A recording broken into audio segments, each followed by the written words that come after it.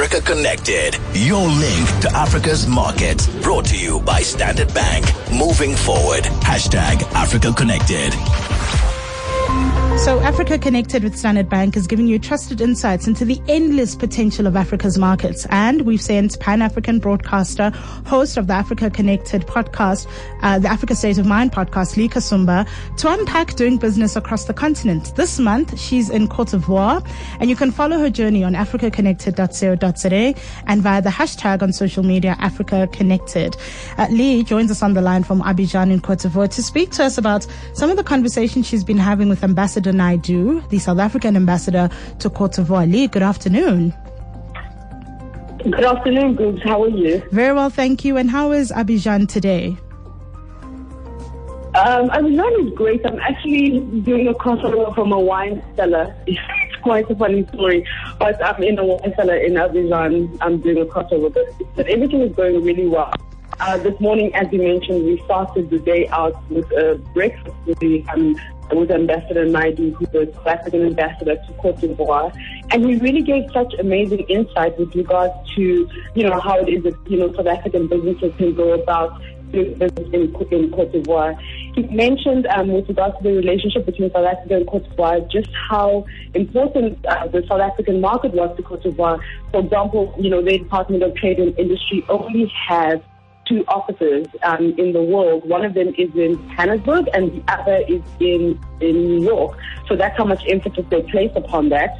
And he spoke about just also the importance of little things in terms of getting the relationships to be more solidified and getting travel to work a lot better, and about how he's really been pushing with regards to making sure him and his entire team has been working towards ensuring that all the departments in South Africa work better with regards to Ivorians being able to get visas to South Africa, whether to do business or for tourism reasons. He also spoke about the importance of connectivity in Africa.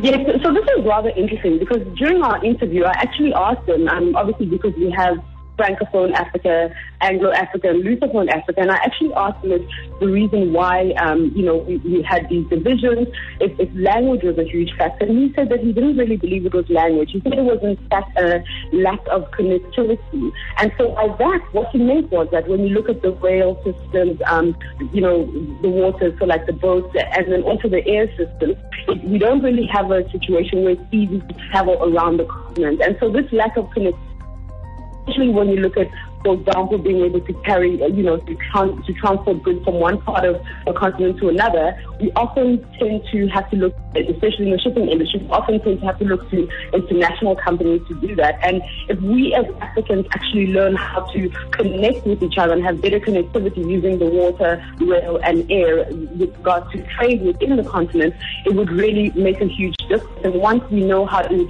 effectively connect the continent with regards to sending goods around, it will also make it easier with regards to people actually traveling around the continent. I mean, our producer on ground, she actually made about how she had to go. She's obviously based in Abidjan, and town in Sierra Leone about an hour maximum a flight away. But it took her 15 hours worth of travel to get in a neighboring country, because that is how bad the connectivity is. So he just basically said that that's one of the things that is something that we have to overcome as Africans, in order for us to be able to have better relationships in terms of trade and better relationships just in terms of us, traveling across the continent and getting to know one another.